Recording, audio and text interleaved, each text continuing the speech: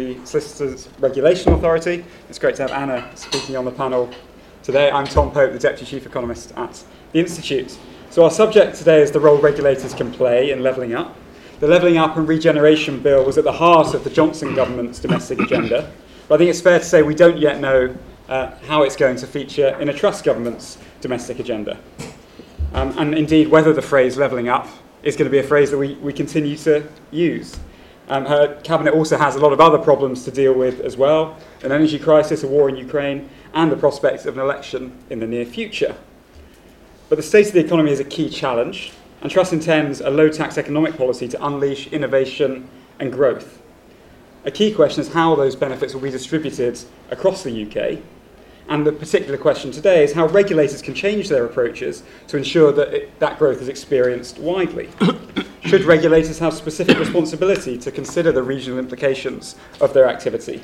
And how else can they help in understanding and tackling regional inequalities? Well, we're delighted to have an excellent panel to discuss these questions today. On my far right is Paul Scully, MP, who's a Minister of State at the Department for Levelling Up Housing and Communities, and has been also a Minister for London since February 2020, and he was previously based in Bays.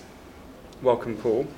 To my left here we have Anna Bradley, who's the chair of the SRA, an experienced chair and independent board member with a strong interest in consumer advocacy, particular expertise in regulation and policy. She's worked in a wide variety of sectors, including legal services as the past chair of the Council of Licensed Conveyancers and the health sector as well. So it's great to have you, Anna. And on my immediate right, we have Dame Patricia Hodgson, who's the board member of the Centre for Data and Ethics and Innovation and the AI Council, and is Deputy Chair of Policy Exchange, previously Deputy Chair and then Chair of Ofcom. So it's particularly great to have you here today.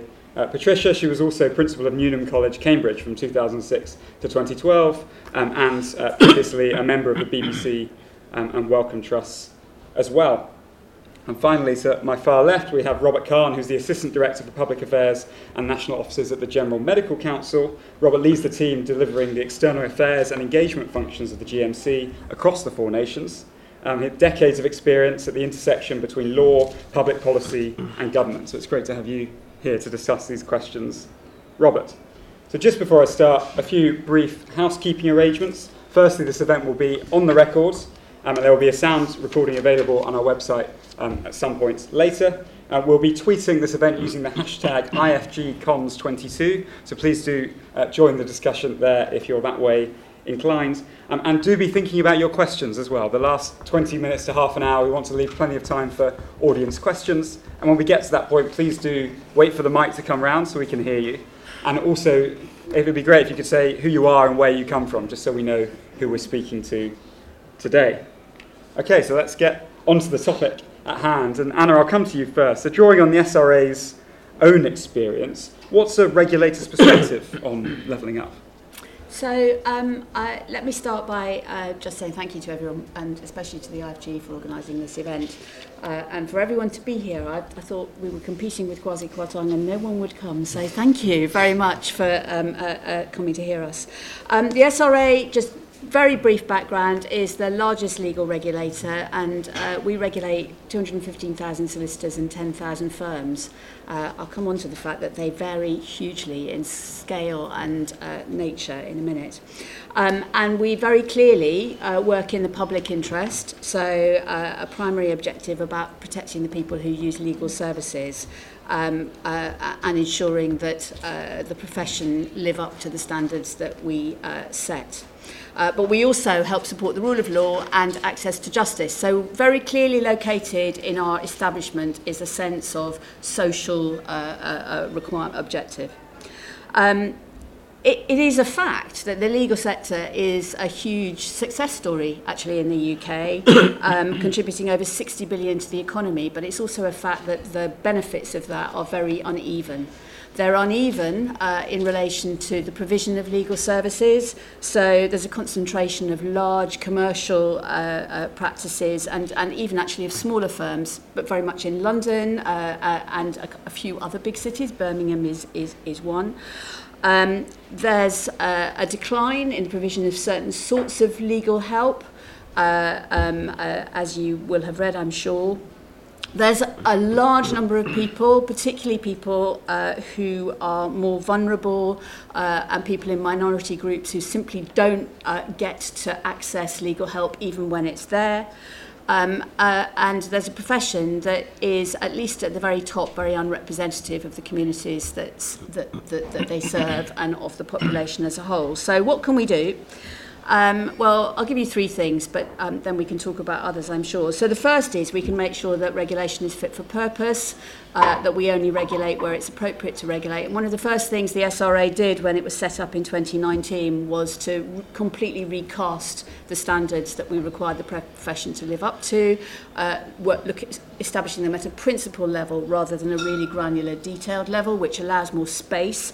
For the second thing, which we think is really important, which is about innovation in the sector, particularly tech, partly because it opens up the doorway to delivering different types of services in new ways to some of those people who can't currently access, and also in places that aren't currently well served. So supporting innovation and tech is a really big plank of the work that we do. We invest quite a lot of time and energy in that. And the third thing that we do particularly is try to build a much more diverse profession. A key aspect of that for us has been what is effectively a 10 or 15-year programme from kind of sort of initial thought through to completion last year, which is a completely new way of establishing that people know the right things at the point at which they enter the profession. So the educational standard and the manner in which people are tested has completely changed, and we can now put our hands on our heart and say that we know that everyone who qualifies hereafter is qualifying to the same standard wherever they are and whatever they're doing. But really importantly, we stripped out some of the things which made it difficult for many people to join the legal profession. We've made it a much more open playing field, and we hope that will increase diversity in the profession going forward. So there's three things. In all of those, what we're trying to do is balance the clear regulatory objectives with these wider social ambitions, which are part of our regulatory framework. Terrific. Thank you very much, Anna. Dame Patricia, I'll come to you next. Do you think regulators should have a responsibility to consider regional inequalities, and how can that be done in a way that promotes business growth and investment? Well, from the way the question is posed, although a regulator, I'm clearly going to be the heretic, can't I? Growth and levelling up are matters for policy before regulation. For schools and higher education policy, infrastructure strategy, public and private investment partnerships. And these things are controversial. Should universities be left to discriminate on admissions by postcode, or should we really be focusing on better schools and catch up pre-university courses, the sort of diversity initiatives that Anna was talking about in her profession? Should the Transpennine route trump HS2? Now, obviously, I believe in regulation. I've done it for 20 years. It helps infrastructure rollout like broadband through return on capital frameworks and competition. But it's government that funds broadband when the markets won't. And regulation, above all, is for consumers. Think health and safety or making bank switching easier. And to do those jobs well, regulators must be independent of politics, focused and imposing as small a burden as it takes to be effective. For 25 years, politicians, of course, not you, have tried to offload controversial policies onto regulation. Think Ofgem, diverted from investment pricing and consumer tasks into carrying out government energy policy. That went well, didn't it?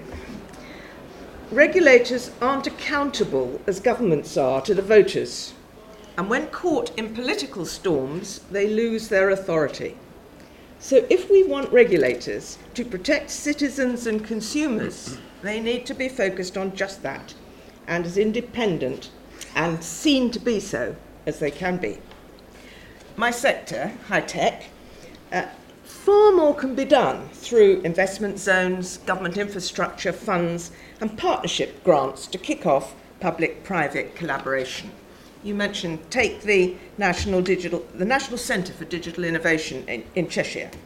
It works on that value chain of computing, digital data and AI, which will be so important for our prosperity around the country. It does so in partnership with local SMEs, big businesses like IBM, Rolls-Royce, Ford, as well as the Atomic Energy Authority and US labs. That's where the North of England should be in the global world. And it's planning 3 more hubs like that across the country. So focus on action, not regulation. And government in my sector understands this. Its new AI policy recommends letting regulation evolve sector by sector, subject to the usual overarching principles, accountability, transparency, redress, and so on. No new statutory duties.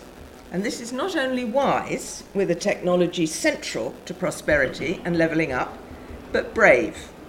Big companies like regulation because they can afford it and their small competitors can't. And too often regulators like it too because it creates jobs. But what we need is action, and don't think regulators can do it for you. Less regulation for prosperity and levelling up, not more. Great, thank you very much. Patricia, it's always good to have a bit of debate on these panels. Robert, I'll come to you next. Do you think there are particular opportunities for regulators to support levelling up, maybe in some sectors more than others? I'm thinking particularly about, I suppose, consumer and public-facing regulators. Thank you, Tom. Thank you very much for inviting me. It's always good that a debate opens up so quickly in a meeting like this. And I think of the 2 propositions we've had, of the heretical one and perhaps the more we can level up, I think I'm probably falling a little bit in the middle. I didn't say we couldn't level up. I said don't think regulators can do it for you. Absolutely. And I think I wanted to make a second heretical point, and I think this was touched on as well. And of course we can all have debates about the proper ambit of regulation. Should it be politics? Should it not be politics? To what extent should we regulate? And of course you can see over the last, post-war politics, different political parties having different ideas about how much we should regulate.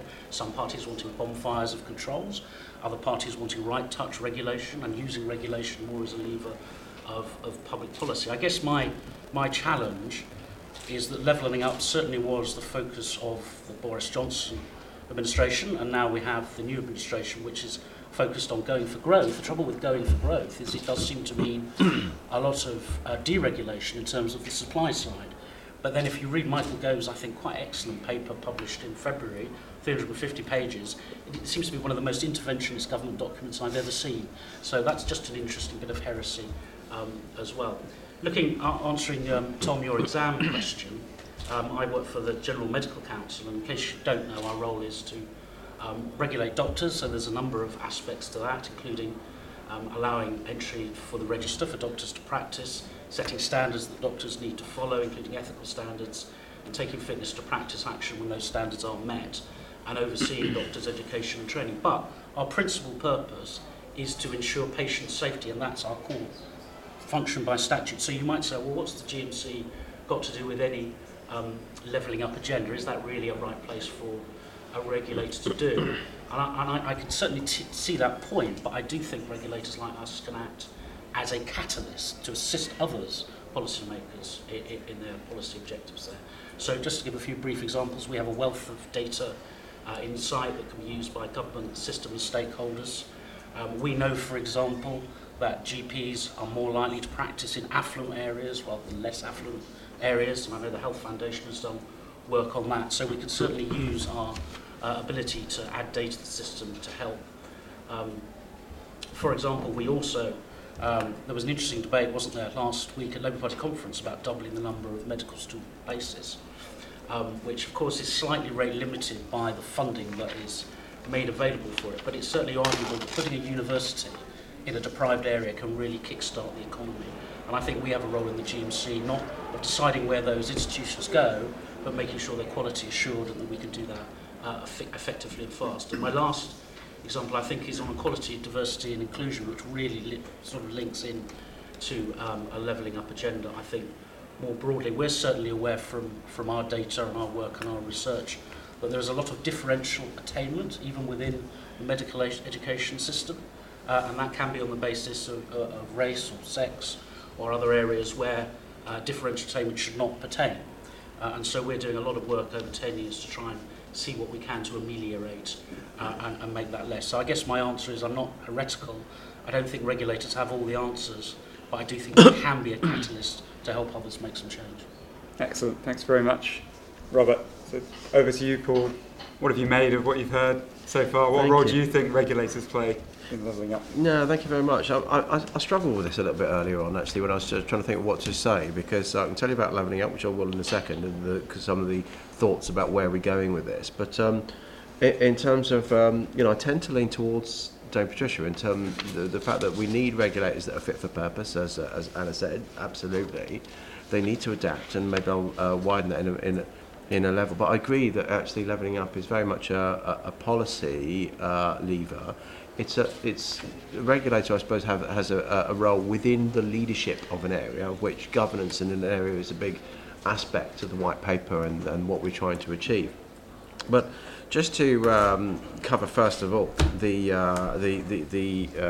idea about where we're going with a trust government. My department still has levelling up in the title. I don't think we're going through a brand change anytime soon. Well, we've been through enough brand changes in DLUC, MHCLG and the like, but I don't think we're going for one soon, because levelling up is still very much at the heart of what we are doing as a government. Yes, we're going for growth. We have to go for growth. There's no real alternative, but they're not mutually exclusive in terms of just breaking the orthodoxy of the stagnation that we've had, not just in the UK, but in the Western economies for probably about 10, 15 years now. And so we need to make sure both things are true. And when we're talking about levelling up, that is going for growth, yes, economic point of view, hence investment zones are a real cornerstone of our announcements over the last couple of weeks, but also inequalities and working out through disparities and the kind of educational outcomes that Patricia was talking about. And that all comes under good leadership in that local area. You start with levelling up people. That's the sort of my definition of levelling up. Work from the premise of you're trying to give people the equal opportunities. What they do with their opportunities is up to them, but making sure that everybody can realise their potential. But then you clearly quickly get into geography, you quickly get into infrastructure and other things to try and resolve that, depending on where people live. So that's absolutely there. Then I suppose where you look at a regulator, what it can do. Yes, it's got to be fit for purpose. That would be regulators, I suspect. First of all, adapting for what is coming in terms of new jobs around the area and new areas of interest for the respective regulators. Now that's not just levelling up. That's whether it's net zero, whether it's just technological advances, whether it's medical advances and the like. These things are coming. We know that there are plenty of jobs that our children and grandchildren are going to have in the next 20 years that haven't even been thought of now. And so we need to make sure that a regulator can adapt to that new normal as it comes up. And that may well be that different regions are working in different areas. They're working at different speeds, and the regulator needs to make sure that it's not just becoming London-centric or Edinburgh-centric or whatever. It's actually being able to do its job effectively wherever those businesses and organisations are based. Really interesting and Robert's absolutely right, to talk about data.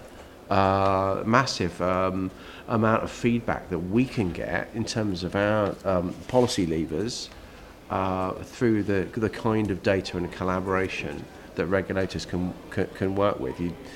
I was consumer minister whilst in BEIS, and so I used to speak to the regulators a lot about what we could do around smart data, how we can use the lessons from open banking to actually widen it out to look at smart data in other areas. And we were bringing the regulators together, not to say you've got to take on a whole other role. You're absolutely right. You don't want to be shoving a whole other stuff to regulators to do. But how can we leverage your experience and what you know? You're the experts in this field, for us to then be able to work collaboratively without mission creep. I think that's the key thing. That we want to keep you doing the job that you're great at, but not piling on stuff which then allows someone, if you get another chief exec or chairman or whatever come in and think, you know what, I want to go off in this direction, stick to what you're good at, and let's work together on other areas. So that's probably where I'd go. It's actually, as I say, I think making sure that regulators can focus on the change that's coming their way as their respective industries change, and respond to levelling up, work with organisations and local leaderships, universities and business groups and the like in your local area, but don't necessarily feel that you have to be driving that levelling up. We're working with the grain. We're all working with the grain, I think, is the point. Great, thanks. Can I commend Yes. that in my comment? That's absolutely right. It's music to my ears. Regulators' knowledge is terrifically important for government. My colleagues are, as it were, professional sector regulators, standards regulators. I was a sector regulator in terms of one of the big drivers of the economy. And somehow or other, you have to, at the same time as informing each other between the government and the regulator, the government has to hold on to, in its departments, skills. Because what became clear when Ofcom started 20 years ago was everybody moved out of government. I mean, a whole of spectrum planning. And DCMS struggled for years and years and years to know what was going on in the sector. You want the regulator to be able to inform government, but not to become some sort of adjudicator. Yeah. Because big business will always get in before you do, because of the power a big global company wields in the land. And you don't want to be then going in and saying, I wouldn't do that, Minister, if I were you. The department has to retain the ability to be the adjudicator and the policymaker while taking information. Yeah, absolutely right. I mean, the one bit of Ofcom that came my way when I was in Bays, I was also the Minister for Postal Affairs. There's a theme here. Who's the Minister for? Oh, it's me. So I looked after Postal Affairs for a while, and of course Ofcom have the remit of looking at the universal service obligation of what Royal Mail has to deliver, how many days, etc. You get. But in terms of reporting back, they do the needs analysis. But then it ultimately is government and Parliament to make those decisions, and it's really important to keep those pillars. And And Anna, I'd love to come to you. Thank you. I must have sounded like I was burning to say something. So when I was thinking about this, I think a really important thing is to think about where the synergies are, which is not to challenge the independence of the regulator, but for the regulator to be clear what it is that it wants to achieve, and how it might be able to use that to help deliver a policy which is absolutely the government's, or to take it forward in some way, simply by making something available quite often. So if I could give you an example, one of the things that we've been doing is bidding for funds along with other people from the Regulatory Pioneer Fund, and we've been lucky enough to get funds a couple of times. And most recently, what we've been working on is how we can use the data we have about provision of legal services across the country to combine it with a number of other data sets about deprivation and the like, in order to create a digital map of England and Wales, which shows where there's provision, where there's need, and obviously therefore where there is considerable unmet need. Now, it's not for us as a regulator to do anything about that, but we have the data. So putting the data out there and making it available to other people means that, for example, third sector organisations who want to bid for funds from a variety of funding sources to do something in relation to legal advice in a particular area have that evidence base which says, here, this is a place where there is a real need, whether it's small businesses or ordinary consumers, and there is no provision, and that's why we're putting in this funding bid. So it's in a way you could say it's a small thing, but it's something which allows other things to happen, and it's building on what you already have and just making it more widely available. Oh, that's really interesting. And Robert. Yeah, I was just reflecting on the role that regulators do have in that area, and I think it is quite a rich and valuable place for them to be. I remember I was involved in the setting up of CQC 10 years ago, and there was quite a live debate in Parliament about whether it should just be a regulator that marked the homework of the providers, or should it have a more free-form improvement function. And there were quite spirited debates in Parliament about that time, and eventually amendments were passed to give it a real focus as an improvement body rather than just sort of marking the homework, and I think that's a really interesting area to think about. Also, as well as the SRA, the GMC, we do a number of reports. So, for example, we do the State of Medical Education Practice, which we're going to be publishing in a few weeks' time, which looks at trends in the doctor workforce, trends in the medical student workforce, issues around burnout, and really sort of rich data. It's not for us to really have a political position on that, absolutely not for us to have a political position, but for us to put that data into the sort of the political commentary for politicians to make decisions about what needs to be done. That's great, and I think, as often happens with apparent disagreements on a panel, you quite quickly converge into much more agreement, which is excellent. I do want to probe one thing that you said, Patricia, a bit more, because I think there are almost two things that we're talking about here. One is where a regulator might look at the government, see what their policy is, and almost try to preemptively do things that are helpful. And then there's also the government actively giving new objectives to regulators to try to, almost regulation as a policy tool from the government's perspective and providing objectives. And you particularly, I think, were railing against the second of those, although the first as well. I wonder, Paul, if I could come to you. Do you think there is this temptation for ministers to sort of give some difficult, if there's a difficult policy question, lump it onto regulators? Yeah. But I suppose, do you call them a regulator? In the CMA were really interesting because they come under my remit formally in Bays, and crikey, I was the guy that put through the UK Internal Markets Bill and then the Subsidy Control Bill and gave them two massive new roles to do. It fitted within their expertise because the CMA sort of do cross over slightly. That's why I asked if they were. You do call them a regulator because they're sort of they're slightly wider. Yes, exactly. It's a slightly wider remit that they have in the first place. But nonetheless, crikey, what politician does not, look at, there's a tempting easy option over there. But actually what you tend to find, though, that is tempting, but it often comes back to bite you when you ask these questions and the politics that Patricia was talking about becomes tricky, and you find you haven't got any levers because you've handed the levers across to the regulator. So it works both ways. And Patricia, I wonder if you could say a bit more maybe about your experience in regulators where you've had those potentially competing objectives. Well, it's pretty clear that I'm unambiguous about not wanting to be given statutory duties that are outside the framework of a particular regulator. And of course the duties of regulators are terribly different. They may be professional, they may be big sectoral regulators, they may not actually be regulators, they may be agencies. There's 100 of these or more, and we're not very precise at saying what they are. And I'm obviously speaking from experience for the big sectoral regulators. So you get, first of all, you get the little, we'll write to you annually and tell you what strategy priorities you should respect.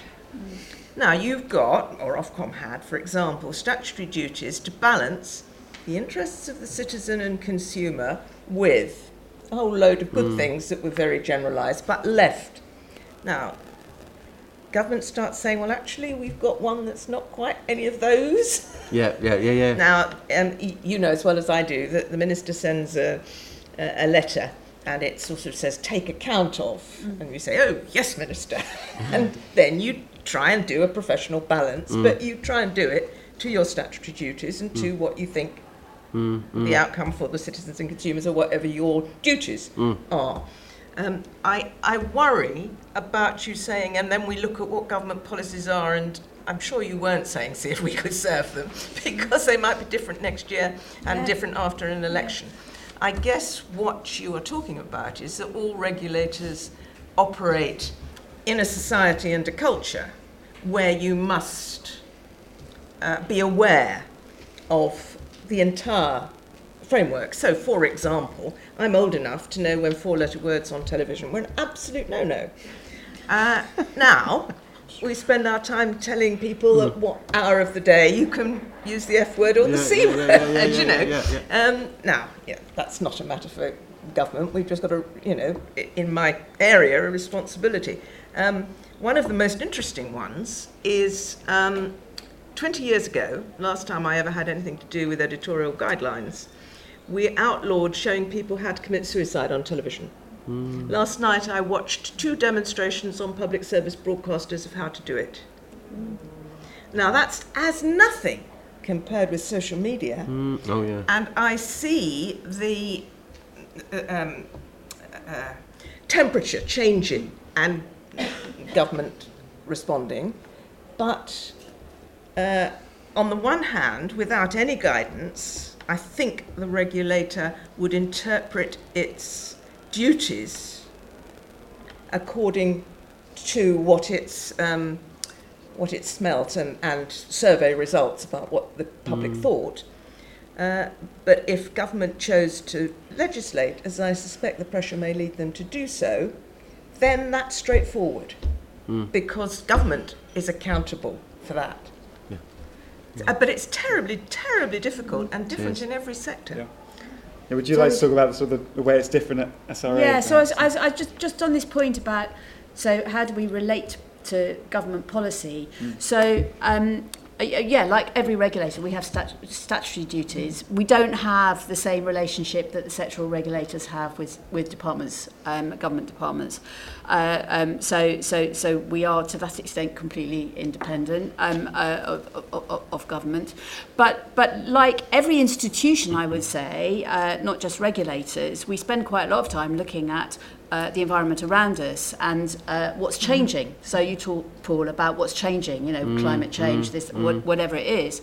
And part of looking at that is the policy environment. And one of the reasons that we look at that is because it tells us sort of something about what we're going to find difficult doing in relation to our regulatory objectives, and where actually there might be a fair wind and it would be a really good moment to pursue something within our regulatory objectives, but which gives but now is the moment because there's an increased need, there's an increased appetite for it for whatever reason, and that could be policy. So that's what I meant, and so that's when I'm talking about synergies. What I'm talking about is that actually sometimes government policy presents opportunities to pursue something that you want to pursue, which you had in mind. It's within your objectives. You're not being forced outside your natural arena. Having said that, I mean, on the point of new objectives being set, absolutely they do, and there's a case in point in relation to legal regulations. So the Economic Crime Bill has a proposition that there will be a new statutory requirement for regulators such as us to pursue and deal with economic crime. Now, actually, we are, and we have been for some time. But of course, it's very much of the moment, and that's we all know why. Whether that will be one of those that comes back to bite everyone or not, I suspect probably not, but it's making very explicit something which is already in effect happening, and there's this constant interplay between what changes in the statutory framework and what you do. But yeah, policy is one of those horizon scanning things that you take account of and see what it might mean for you. I think one thing that's come out quite strongly, where I think most people agree to, regulators do have a role, is in providing data and I suppose ensuring that those policy decisions are well informed. I wonder, Robert, do you feel like GMC has good ways good channels into government to ensure that you are informing decisions, that your data is being used, for example? Yeah, and again, it comes back to that question about regulatory independence, isn't it? And we do have, we are also. Well, when you say completely independent of government, I always think, can a regulator ever be completely independent of government when a government has the power to abolish that regulator? So is it independence in the same way that the editor of the Times has complete editorial independence from his proprietor? So, I'll just leave that question hanging. So, but within that overall context, I think the relationship that regulators should be, I think, cordial but not cosy. We do have very good links with our sponsor team. So, for example, during COVID, we had a temporary emergency register that allowed medics to come back onto the register to fight against COVID, but that had to be triggered by the Secretary of State in order to allow us to do that. So there's a sort of symbiotic relationship. So I think it is quite a difficult environment to travel. I did like Dame Patricia's point about, but actually slavishly following government policy will never get you anywhere. And I hope this isn't too controversial, but I was doing a list of the different policy approaches just in the last 10 years. So we've had the big society, and then I think we had Alarm Clock Britain, I think that may have been more Nick Clegg. Then we had Just About Managing, then we had Levelling Up, and now we've got Going for Growth. So I think slavishly trying to fit yourself in any of those boxes may be not probably the wisest course. No, that's very interesting. And another way in which I suppose regulators can be informed, and bring this back slightly to the more specifics of levelling up and regional inequality. I mean, there's a question about where regulators choose to locate, for example. I don't know, Anna, whether you think that there's a sort of a responsibility for regulators to think about where they're employing people, for example. So I think there's so I think two things. One is there's no question that in our experience, as I think with lots of people's, a hybrid working model opens up the opportunity to have working hubs much more broadly across the country than you would otherwise be able to do. So we're opening up an office in Cardiff. We were planning to do that anyway, but actually what the last 2 years has created the opportunity for us to do is to recruit a number of many more people, not just servicing the Welsh agenda, but actually just because they happen to live in those areas, whether it's the southwest or Wales. So I think there is more opportunity in that respect. But I think the idea that we should sort of relocate and redistribute ourselves regionally is not the right one. I don't think it is about location, but I think it is about connection. So I think it's really important that regulators are visible in all the arenas in which they're regulating, including geographically. So you know, we travel the country, and I think that's really important. And when we go to places, we make sure that we meet with all the kind of stakeholders that you would expect, the legal profession, but not only the legal profession, and a lot of third sector groups, etc. And I think that actually is much more important than the physical location of a regulator. But that's just kind of common sense, and you know, modern regulators do that. They don't sit in an ivory tower in Canary Wharf anymore, and sort of decree from on high. They are out there in the constituencies that benefit from their regulation. Excellent. Well, I think we can now go to the audience for some questions. So please do raise your hands. I'll take a few at a time. So we'll start with the gentleman down here. My name is Elliot. I'm a solicitor, so I know and fear the SRA. I'm surely not. So I've been at a number of levelling up events, and the general theme is that you have investment zones or free ports and that kind of thing. So in that sense, you have reduced taxation, perhaps, of businesses, or you have reduced regulation. And so I know about lawyers' business. So I thought that perhaps, given that lawyers' services will, especially British lawyer services, will now be in the next 20 years transported across the globe, that maybe what you'd have is that you'd have certain places in England and Wales where perhaps solicitors' tax rates would be lower if they move to a certain area, or, and this is a bit more contentious, the regulations, certain regulations, will be reduced in certain zones for lawyers. And would that be a good idea? That's my question. Great, thanks very much. And then, gentleman at the front here. Hello, Martin Kopak. I'm not a solicitor, but Anna used to be my boss, so I know and fear her as well. I'm the director of Fair by Design. We exist to eliminate the poverty premium. That's the extra cost that poorer people pay for essential services, so energy, credit, insurance.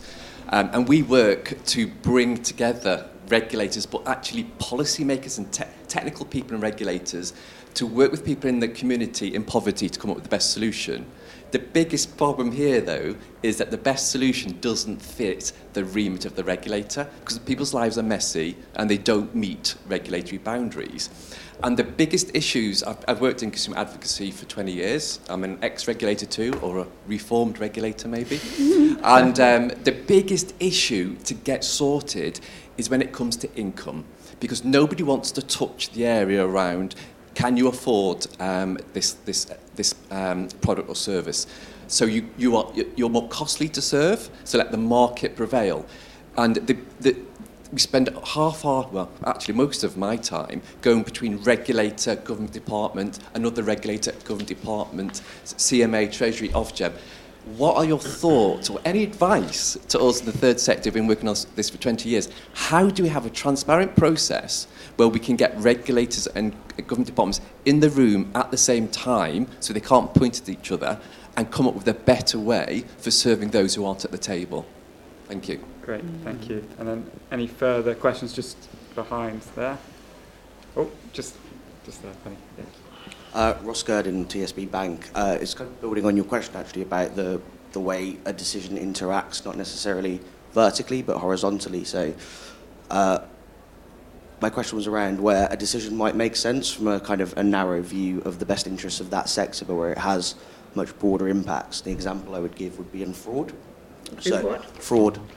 So I would imagine everyone in the room has probably received a fake text, and some people will have clicked on that. Those that did will have gone to their bank and got a refund from their bank, or not got a refund from their bank. So the cost ends up falling to other sectors, either the people who don't get the refund or on the bank's balance sheet. That's money that banks can't invest, can't lend, can't invest in new products and services. So whilst we appreciate from a very kind of parochial view, decisions might make sense, but how can regulators kind of interact and think about the decisions in the macro sense? Sorry. Great. Thank you very much. So we've got 3 questions there. One about investment zones, and I suppose a broader question about whether and when it might make sense for regulations to kind of vary nationally and not be the same everywhere. Specific question about solicitors' taxes, but I think we might be able to broaden it slightly.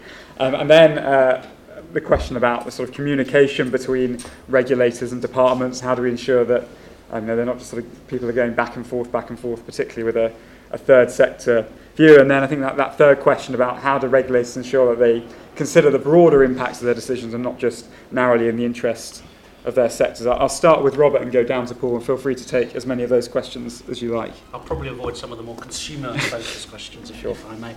I mean, but just touching on the question about the lowering of regulatory standards, if that's the right word, and to encourage innovation. I think that is an area maybe in the more consumer side where you could certainly do that, and I know that the SRA has certainly been innovating very well in that area in the last few years. But when it comes to, I'm afraid, when it comes to the professional standards of doctors, we won't be varying the regulatory standards anywhere or innovating in that way, because that's a matter of life and limb. And I'll just maybe go to the last question in terms of regulators collaborating. I mean, certainly for the GMC, we absolutely see it as our role to collaborate with other health regulators. So that's not just other professional regulators like the Nursing and Midwifery Council and others, but also, particularly in England, I'll give an England example, the Care Quality Commission, which is the system regulator. And in the last few years, we've been coming together much more closely to share our data. So, for example, we have data on fitness to practice issues in maternity, and we know there's big issues in maternity.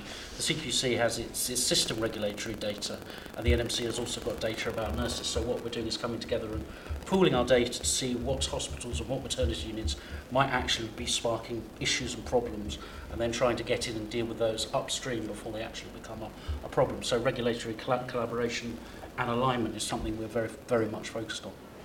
Excellent. Anna. I better deal with the solicitors first. So I mean, the tool that I was describing earlier on, the digital mapping of legal service provision, I think is the kind of thing which should lead government to ask the question, well, how do we get improved legal services in certain areas? There may be the zones in which there's an ambition for more investment or not.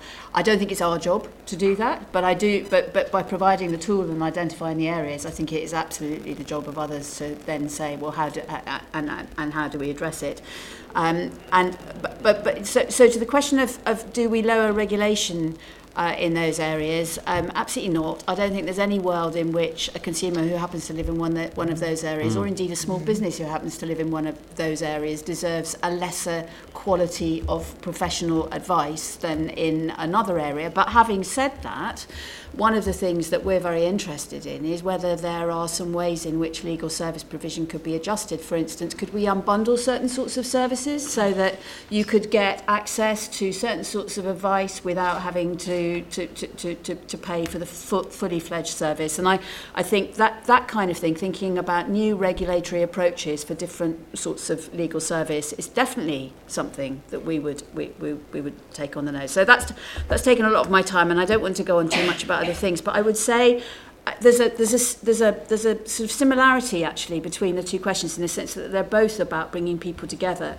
and it stems from the fact that actually, of course, as individuals, none of us live our lives in the boundaries of individual regulators. That's just not the way we live, and I absolutely believe that it behoves us as regulators to recognise the way people live their lives and think about what we need to do beyond what is in our grasp. And that's why the SRA strategy that we published 3 years ago, no one will have read it, but one of the things that's really important in it is that it talks about working with others. And I see more and more regulators actually working together. On financial crime, we work with the FCA, of course we do, and with other legal regulators and accountancy regulators. So I think more of this happens. And what could you do to make it happen better? I think you need to find a friendly regulator, Martin, who will facilitate bringing everyone together in a forum and kind of say to other people, you've got to play your part in this. Find a sponsor regulator is what would be my advice. I assume you're not volunteering. It depends what it is. It depends what it is. What about cutting solicitors' 45p tax rate? Solicitors' 45p tax rate. Well, the government's just rode back on that, so I don't think. Patricia. You're obviously right, Anna. You cannot have different standards according to where you live in the country. So I think probably the question was asked about other things rather than that. So we would need to come back to that. All utilities, of course, have their various schemes, don't they? Vulnerable consumer pricing schemes. And part of the problem is to enforce those and also to bring them to the attention of the vulnerable customer, who's probably the least likely to go online and find their way through the system. And I think Anna's right about regulators sharing. It then becomes a political problem again, because if you set up a scheme for the vulnerable, the other customers have to pay for it, and so very difficult but extremely important. On fraud, partly I suspect we're talking about problems of financial regulation. 10 regulators in the financial business dealing with some of the most powerful global institutions in the world.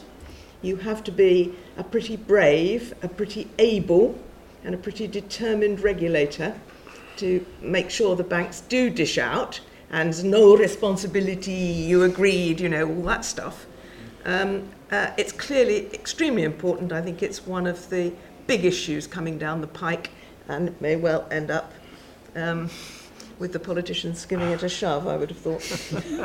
Which goes very nicely to you, Paul. Which direction are we going to shove it? I was going to say, yes.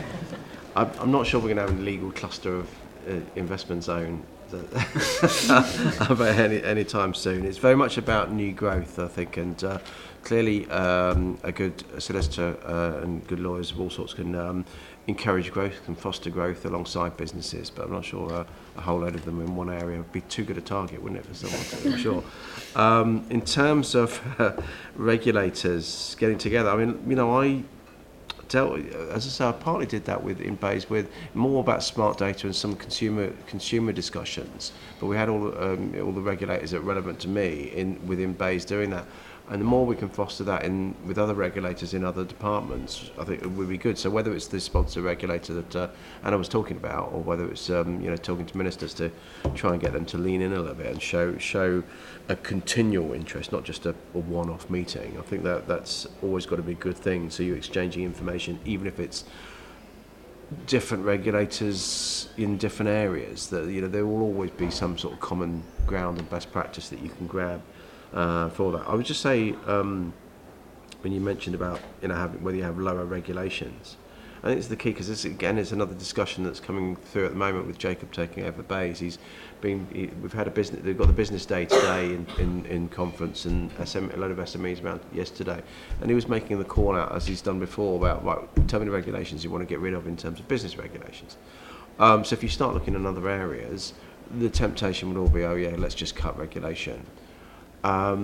Yes, we want to make things easier for people, but the whole point is good regulation is a confidence booster for both, not just for the consumer, but for the businesses themselves.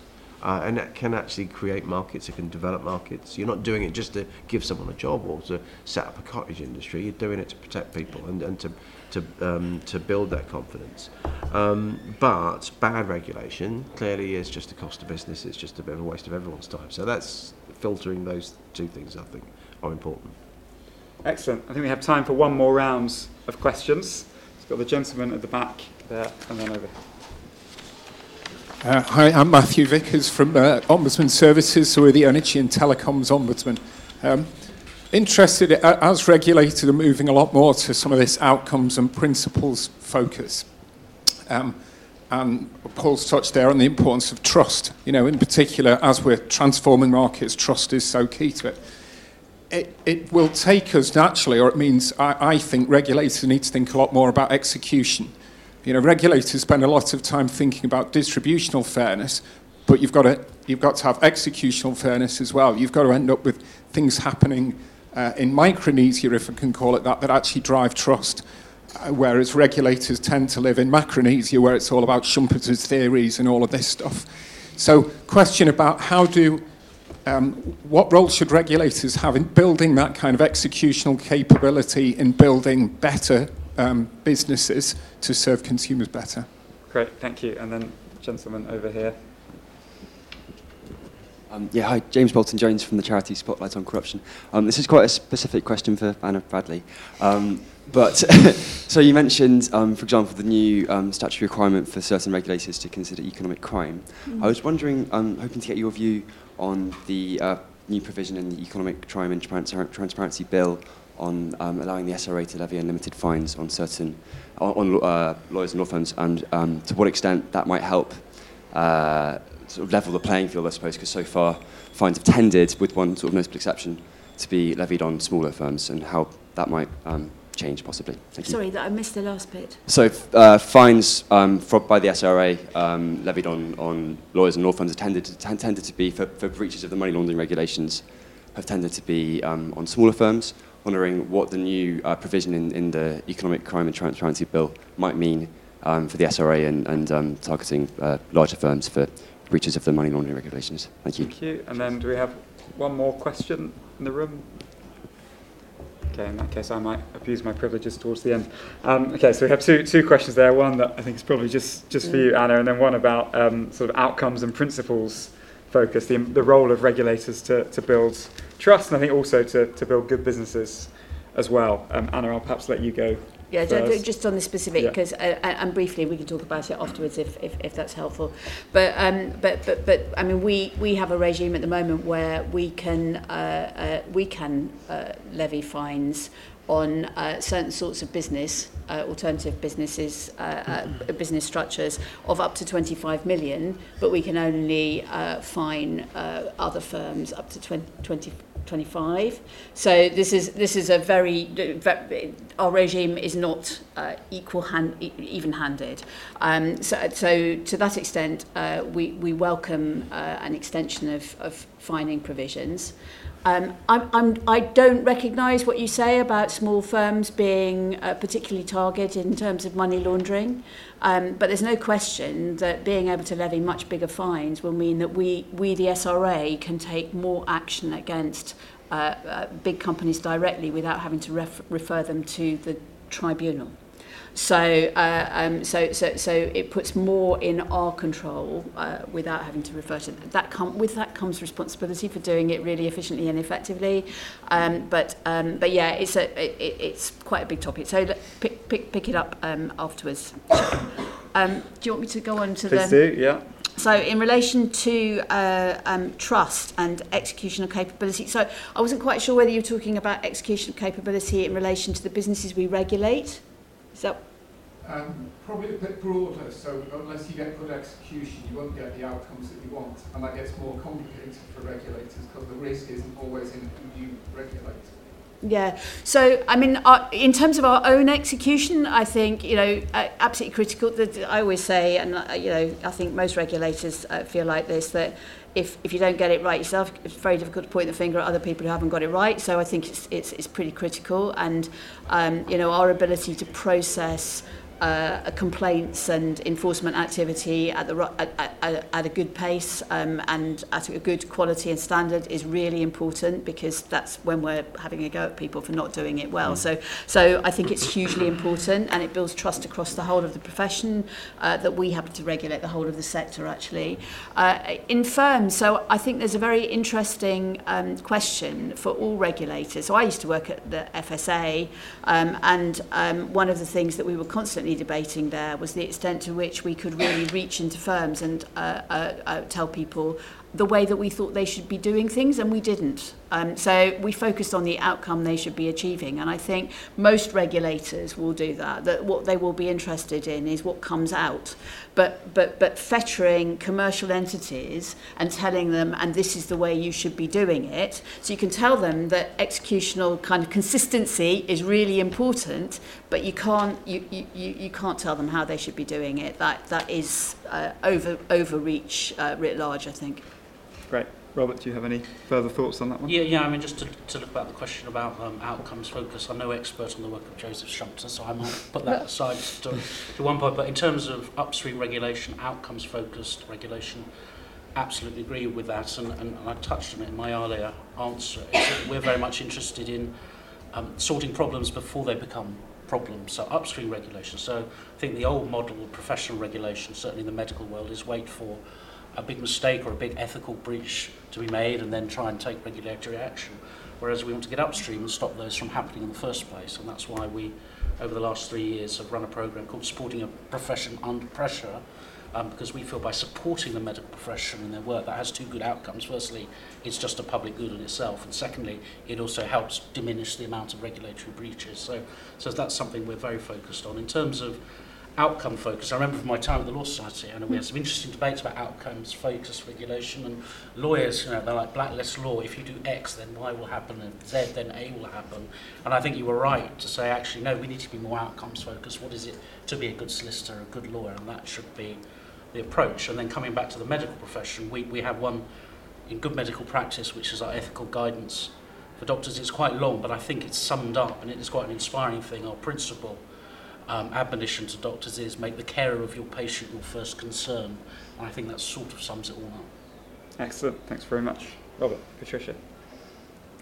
In my sector, I think there is a bit of a gap between the inevitably overarching kind of rules or guidance or codes that the regulator is going to come up with, and the powers of the Ombudsman, which tend to be very, very focused. You have to have been the person affected, and then you have to tick quite a lot of legal boxes. And it ends up, takes a long time, and it ends up with not as many people as one would hope getting redress. I hadn't recently thought about bridging that gap, except to think that probably we need to start thinking about the powers of redress. And we're certainly going to need to do that in the digital data world, where the harms are going to be so hard to get your hands around, and yet people are going to need a degree of protection. Absolutely. Yeah, I mean, there are some, staying with the last bit, the outcome bit, there are some regulators when you're actually moving into some quite big sets of redress and stuff like that, especially if you're in dealing with multinational companies rather than smaller organisations or practices. So there's a lot that we need to unpack there, and I do wonder, and I'm no expert on this, what is happening in terms of what more can be done in terms of speed of redress as well, because I think that's what gives confidence. They've got a complaint, they don't want something to take 2 years to do, otherwise it's done, it's gone, and many, not in the most egregious situations obviously, but nonetheless they've had to find a way of moving on. You want that speed. Is there more digital? Is there more tech take-up that you can do to which may come back to the levelling up? Because is there a regional balance if you're trying to deal with someone in the northwest or northeast, which you do anyway. I mean, let's face it, we do anyway as regulators. Is there more tech take up that can streamline and make regulators even more efficient?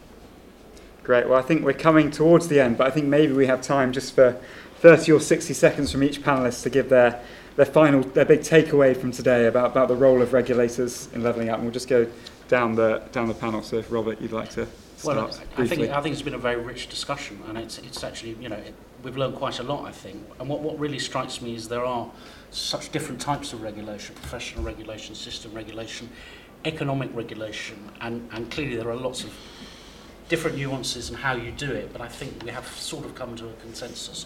I think we've moved away from the heresy. Anna. Well, I think there's a simple version of this, which is that regulation can get in the way of these sorts of things, and that isn't a good thing. It's not a good thing for the UK and for the people who live and work in the UK if there are deep inequalities.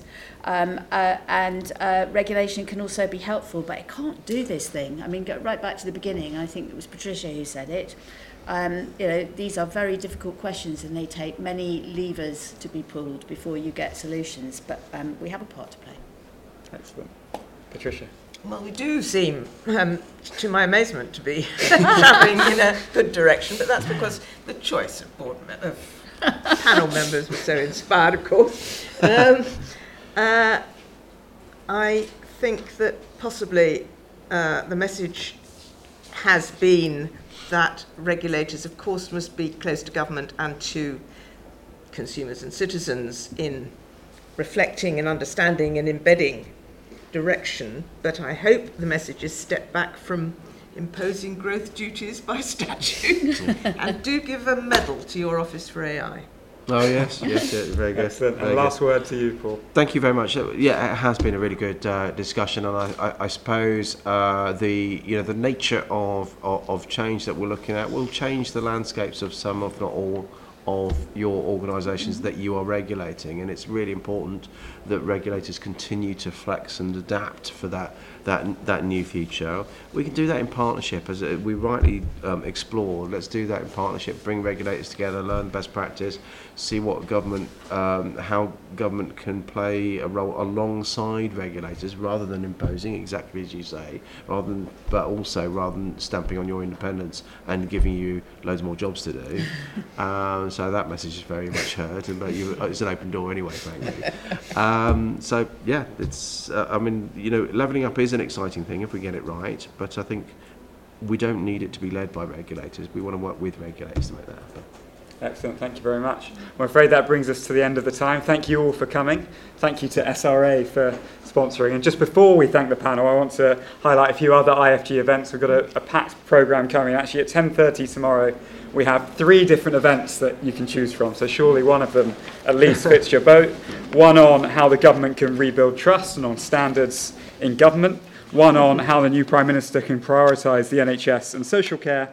And one on how government can support innovation to drive levelling up. So please do take one of these, and we'd love to see you at some of our other events. But just before we close, please do thank my wonderful panellists.